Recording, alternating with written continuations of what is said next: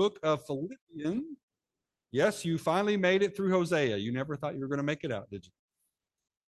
We're going to be in the book of Philippians. I will say that Hosea was very good for your pastor. I hope it was good for you. Such a great reminder in Hosea to acknowledge God, right? Acknowledge God. Where is he? What is he doing? And recognize him in the things that he's doing. And some of those really powerful passages, I desire mercy, not sacrifice. I don't care about your monies. I don't care about your sacrifices. I don't care about your rituals. I want your heart, and I want your heart for other people. We see that real clear. And then you remember last week, what did God do? I love it. Remember, he bent down like a father, and he picked the child up to his cheek, right? I mean, in Hosea, God is the roaring lion, devouring, and yet he's the father who picks up his child and holds him close, right? Today, if you need God to hold you close, he's that kind of God too, and he'll do that if you'll reach out with your arms stretched out to him. Well, we were, in Wednesday night, we started the book of Philippians, and so this has got me going at least for this passage for a few weeks, and I hope it'll be encouragement to you. So we're going to start there today, Philippians chapter 1, verses 9 through 11. And today we're going to focus on this idea of abounding in love. So let's look together first off in the King James Version, verses 9 through 11. And Paul writes, he writes to the church of Philippi. You guys remember who's in the audience, right? It's Lydia, that seller of purple that was down at the river. It's the jailer who was about to kill himself because he thought the prisoners were escaping. And Lydia's family and the jailer's family and other people who were coming to Christ. Paul writes these words to them. He says, "This I pray, that your love may abound yet more and more in knowledge and in all judgment, that you may approve things that are excellent, that you may be sincere and without offense till the day of Christ, being filled with fruits of righteousness, which are by Jesus Christ unto the glory and the praise of God." This passage is one of these rich prayer passages. Have you ever prayed scripture over someone? Most of the time in our church, we're Baptist by nature, and so we're not very liturgical. If you're part of a liturgical tradition, maybe like Lutheran or something like that, you might recognize that a lot of times there's these beautifully written prayers, and they're very meaningful. And many times those written prayers are filled with scripture. But if you walk into most Baptist churches, most of the time when we pray, we just pray what's on our heart, right? Which is good. We want to talk to God from where we're at. But I want to tell you that some of the most powerful prayers that I've ever been around are when people pray through the scriptures over other people. If you remember when we were in COVID, Brother David from ICF met here last night, Indian Christian Fellowship. That's who meets in our church once a month. And David had lost a lot of family in India. I mean, his heart was broken. And he usually is the most jovial and full of joy person that you could be around. But he was hurting. And we came in and sat in this circle, and these Indian Christian ladies started praying scriptures from their memory over David and over his family, and the Lord was in the room. I've been to church since before I was born. I went to youth camp, VBS. I went to a Bible college and a seminary, and I couldn't touch what those ladies were doing. They were praying the words of God over the people that they loved. So as we visited this on Wednesday night and we ran through this passage again, my heart was just overwhelmed. I'm like, we can't just spend like 5 minutes on this on one Wednesday night. So we're going to take the next few Sundays and look through verses 9 through 11. Here's my challenge to you, okay? Hang with me right here. You can fall asleep after this, but hang with me right now, okay? What I would like for you to do is to pick out somebody from your church family, and I would like for you to pray this prayer over them this week. So don't pick the preacher, but please pray for the preacher. But pick somebody else in the church family that you know, and I want you to look through these verses, and I want you to understand them and know them deeply, And then I want you to pray these things for that person this week. And then we'll be doing the same challenge for a couple weeks.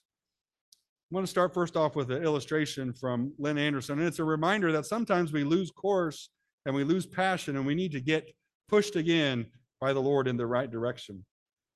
Lynn Anderson writes, about 350 years ago, a shipload of travelers landed on the northeast coast of America.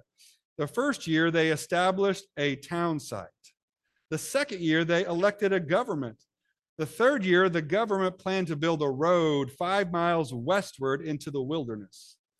In the fourth year, the people tried to impeach their town government because they thought it was a waste of public funds to build a road 5 miles westward into a wilderness. Who needed to go there anyway? Here were people who had the vision to see 3,000 miles across an ocean and overcome great hardships to get there, but in just a few years, they were not able to see even 5 miles out of town. They had lost their pioneering vision. With a clear vision of what we can become in Christ, no ocean of difficulty is too great. But without it, we rarely move beyond our current bounds. This morning we were talking, it is easy to get desensitized to the gospel, right? Oh, I've heard the creation story 100 times. Oh, I've heard Noah's Ark. Oh, I've heard 3 Hebrew boys. Oh, I've heard about the virgin birth. Oh, I've heard the crucifixion. And you could just let that, almost with a callousness, you can let that stuff roll over you. And the Lord reminds us today to once again renew and refresh ourselves in Him. And you know what I heard when everybody was answering that question in Sunday school, which is so hard for me and maybe some of you? You know where they were finding refreshing? In quiet.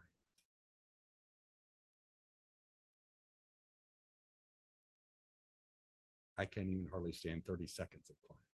If I sit here quiet and don't say anything for about 30 seconds, some of you will get really uncomfortable, won't you? Right?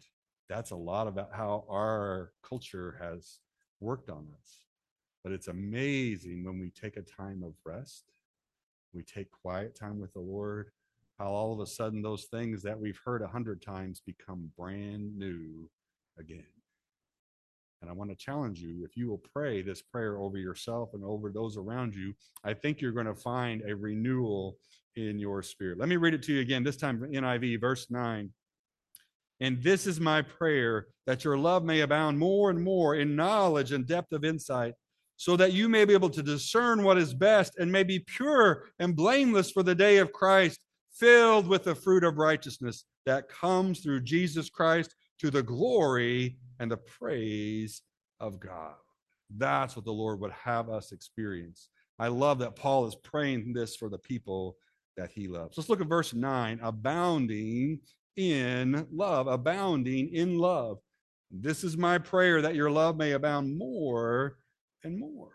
What's interesting about the Philippians, Paul already knew they were a loving people. Some of us would be tempted to be like, the church of Philippi, check, they're good. I got more to go work on these other people. These guys are fine. Again, Lydia was a very intelligent and a very faithful woman. As a matter of fact, Paul went to them first because they were praying. They were already seeking. And then what happened to that Philippian jailer and the change that was orchestrated, not just in his life, but his whole family's life. These were people that proved their love. And later on, we're going to find in Philippians that they demonstrated their love by taking care of Paul and meeting his needs and helping him with his missionary journey. They were one of the very few churches that did so. You guys remember those little red t-shirts that we wear around here, right? Love is not what you say. Love is what you do, right? The Philippians were doers. They were lovers of God and lovers of people. And yet, Paul says, my prayer for you is that your love would abound more and more. That you would be known for your love. He had more for them. And I would tell you today that our Father has more for us. We need to be known for our love. And in order for that to happen, this needs to be a place and a people whose love is abounding. Jesus says this in John 13. Excuse me. By this, everyone will know that you are my disciples if you love one another. Amen? Right? How are you going to stand out? How are we going to stand out? Is it by the most spectacular car show on the planet? Is it by some of the most energetic people who work in vacation Bible school? Is it one of the most simple but beautiful Christmas Eve services on the South Side? Why should we stick out? Love. People will know that there's something different when they walk into this place because they will sense the love that you have one for another. I'm not trying to make everybody cry for this morning, but when you could tell how much Vicky loves Todd and Donna, couldn't you, right? That's where her heart is. And her love is there. And I know the rest of you guys too. This needs to be a place where love is real, where love is sensed. When people visit us, they should sense a love for one another. But more importantly, we need to be practicing love for each other. So I give you 4 very simple things here to think about as your love is abounding. Love is listening, and you can love in listening. This is one of the best things you can do, by the way. Do we have any good listeners here today? Trick question. Right? Who are some of my favorite people on the planet are the people who listen well, because they make you feel heard. Have you ever need to be heard? Right?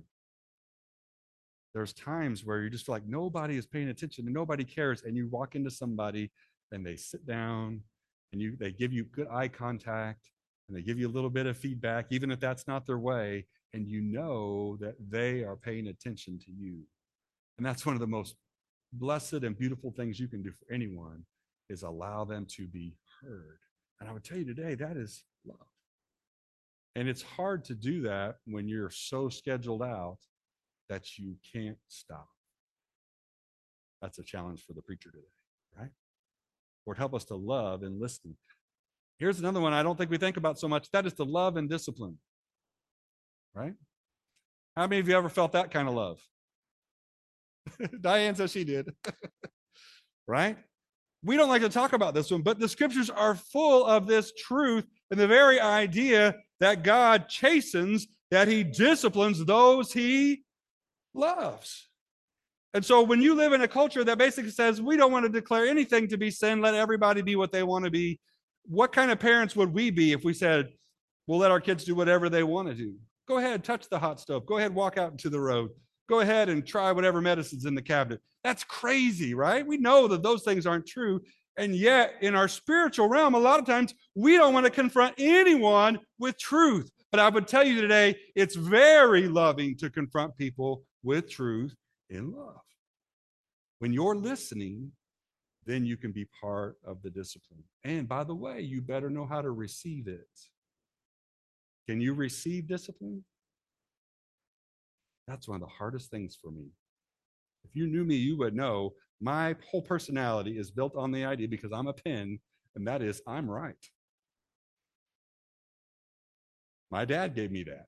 It was a gift he gave me genetically. Some of you guys may have that same feeling, right? I'm right. And so when someone confronts me and they're like, preacher, or people at work, even Travis, are you sure about? Well, yeah. And I have to pause and I have to step back and I have to humble myself and remember that usually those people, they're trying to exercise love even in discipline. I challenge you today, nobody wants the discipline because everyone says, well, I'm not someone to speak up. Look at my life. Love in discipline. Love in leading. We need people who will step up. Do you know how encouraging it is for you just to pray a prayer for lunch or breakfast or supper? That's leading, right? People see that, and the people around are like, oh, there's other Christians in the room. Okay, I can stand up. I can be strong. And we need people who would do that. And then the last one is, I want to remind you this here, is that love and learning. And this is this idea of abounding love. You may think you have it figured out and you're good. And I really appreciated Paul, all the time appreciate Paul, but on Friday it was really good. He's like, I've walked this road a long time and I'm still learning and I'm still growing and I still got to abound even more in love. It doesn't stop. We need to grow in love. And I want you to pray this prayer over your friends, over your church family, that our love would abound more and more. And then most importantly, where do we need our love to abound? We need our love to abound for the Lord himself. Let me read you this from Amy Carmichael. This is very good. Amy Carmichael, very famous missionary. She says, I believe that if we are to be and to do for others what God means us to be and to do, we must not let adoration and worship slip into second place. For it is the central service asked by God of human souls, and its neglect is responsible for much lack of spiritual depth and power. She goes on just quickly, perhaps we may find here the reason why we so often run dry. We do not give time enough to what makes for depth, and so we are shallow. A wind, quite a little wind, can ruffle our surface. A little hot sun and all the moisture in us evaporates. It should not be so. Did you hear what she said? What do you need to make sure that doesn't take second place? Adoration and worship. Well, that sounds good, but no, preacher, I got a lot to do. We can even spiritualize this, right? Well, I've got to get ready for homeless. You know what I need? We're going to have a little pitch in here after a while. I don't really have time right now I need to get in there, make sure everything's ready to go to hand out. Remember the Martha Mary complex, right? Martha's like, I got to take care of stuff. I got to get the house clean. I got to get the vacuum out. I got to get things dusted. We got company coming. And what's Mary doing? What's Mary doing? She's sitting at the feet of Jesus, knowing him, learning him, understanding him. And Martha, what do you think Martha's thinking? I tell you what Martha's thinking, because I'm just like Martha.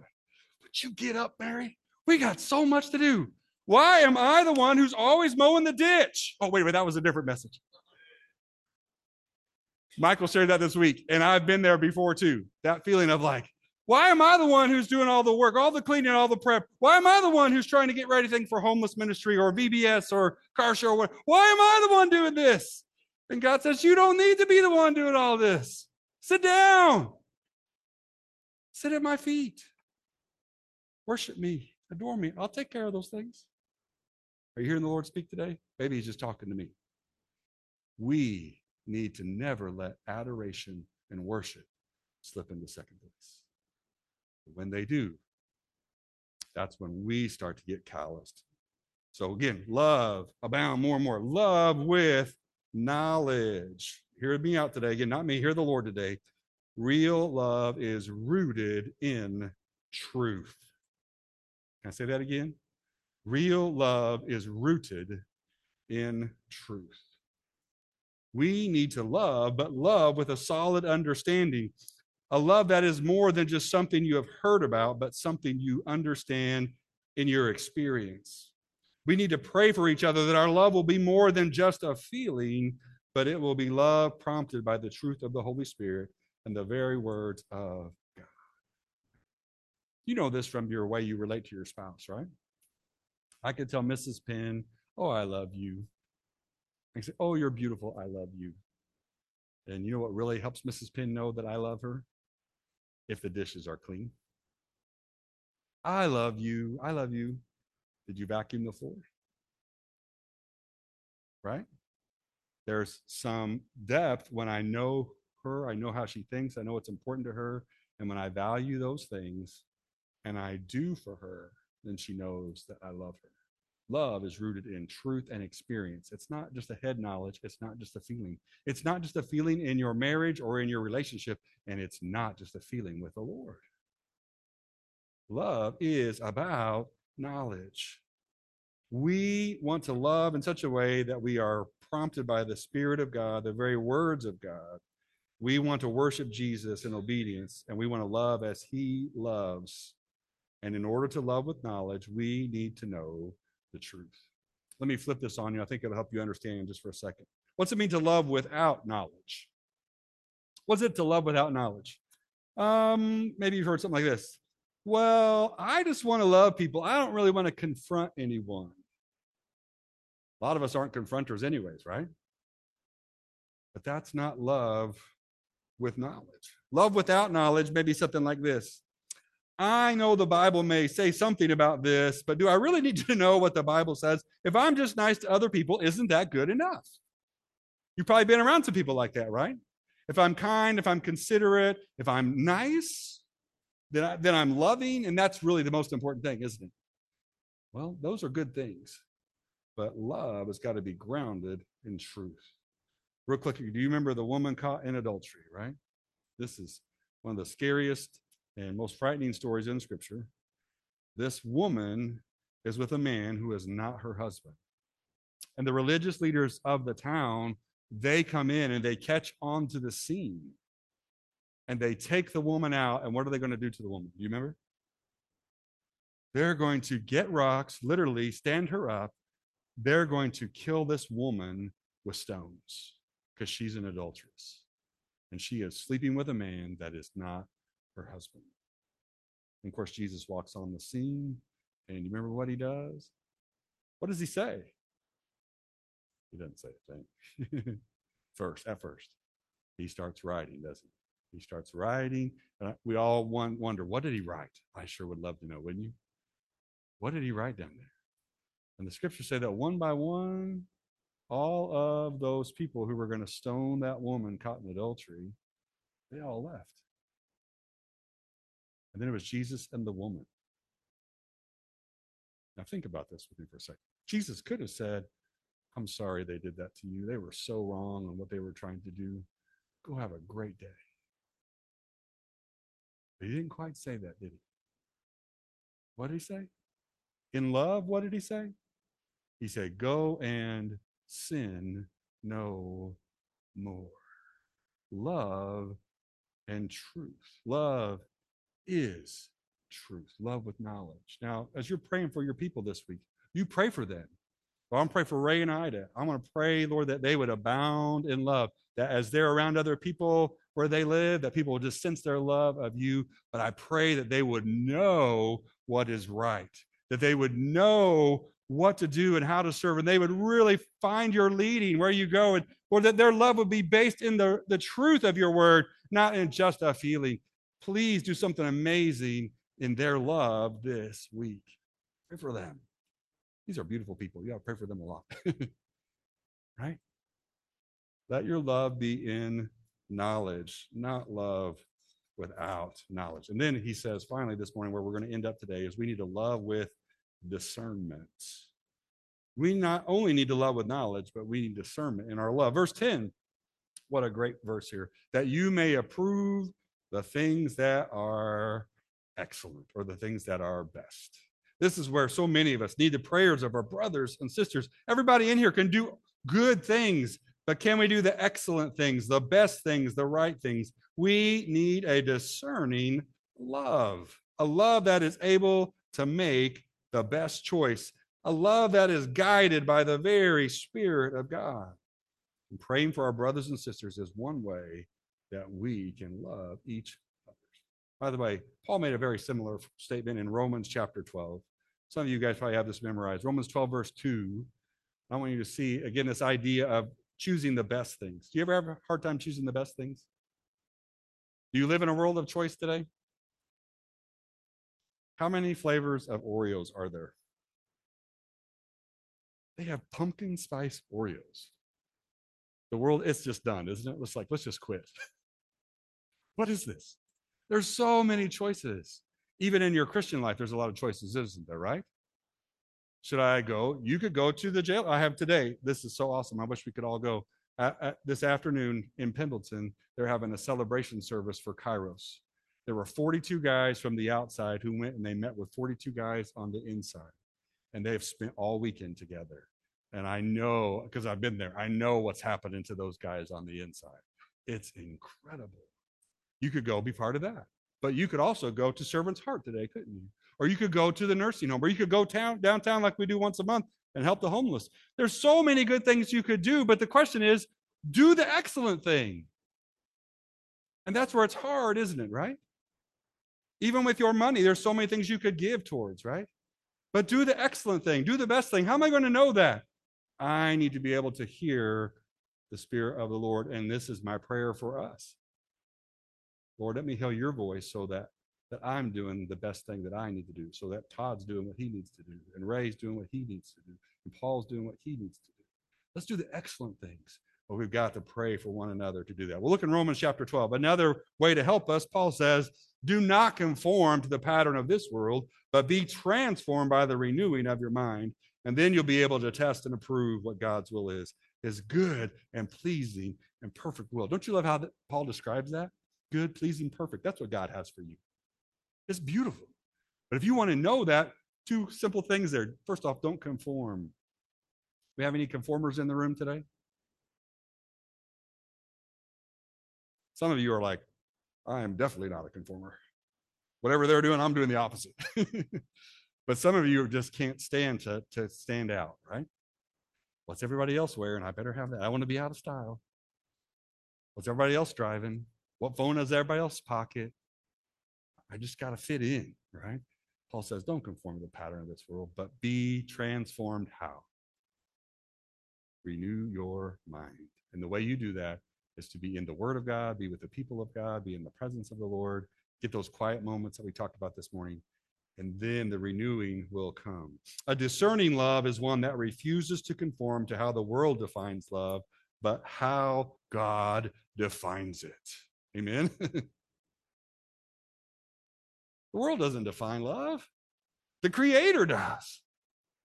Let's do what He tells us to do. So instead of receiving the world's definition of truth, your life can be transformed when you let God's word renew your mind. When you are practicing your faith, your dependence upon God, the sharing of your testimony, your service to other people, you'll get better at discerning the excellent things. And then you'll be able to test, as Paul says, or to approve God's perfect, pleasing, good will. All right, last illustration this morning from Emily Smith. This is to kind of provoke you, so hang on there with me just a second. She says, over the last 50 years, while society has been growing more and more prosperous and individualistic, our social connections have been dissolving. Emily from the Atlantic describes the price for our social disconnection. She says, we volunteer less. We entertain guests at our homes less often. We are getting married less. We are having fewer children. And we have fewer and fewer close friends with whom we'll share the intimate details of our lives. We are denying our social nature and paying a price for it. Over the same period of time that social isolation has increased, our levels of happiness have gone down, while the rates of suicide and depression have multiplied. I don't think I could go pull all kinds of stats, but I think you guys would know we live in a society that's much more filled with anxiety than ever before. You agree with that? You guys, we deal with first and second graders who have legitimate anxiety issues. There wasn't anything like that when I was young, not to the numbers we have today. It's crazy. And yet, here's what I want to tell you. In the midst of a place and a people that are filled with anxiety and hurt, and sometimes even despair, the Lord puts a church that should have an abounding love. And what happens when abounding love fills a space that is filled with fear and anxiety? What does perfect love do? Isn't this good? It casts out the fear. Amen? We need to be a people that have love abounding. Let me brag on you just a second this morning. We have a loving church. Amen? We have people who will sacrifice for one another because you've demonstrated. We have a people who want to worship, but I, as your preacher, want to see your love abound more and more. And I want to remind you, the world around us is desperate to see a love that is abounding. Part of that way to that place involves us praying for one another and for yourself. So the conclusion is so simple today. I want you to pick either one or two of your church family members, and here's what I want you to consider for this week.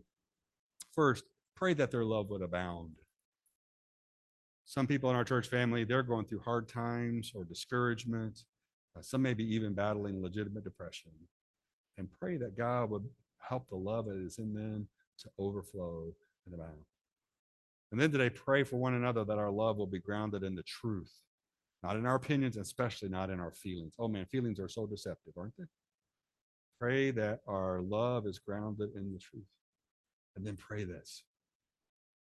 Pray that we can discern the excellent things. Could you imagine if we all did the excellent things? What God would do in our families, in our communities, even in our country, if all the Christians prayed and did the excellent things? Pray that for one another. Most of all, pray that our first love for worshiping and adoring Jesus will be fresh and will be thriving and everything flows from there. Amen. Let's stand this morning. Thank you so much for your attention. But again, I just challenge you. Turn your Bible to Philippians this week. Look in verse 9, 10, and 11. Pick on somebody in your church family. Pray those verses over them.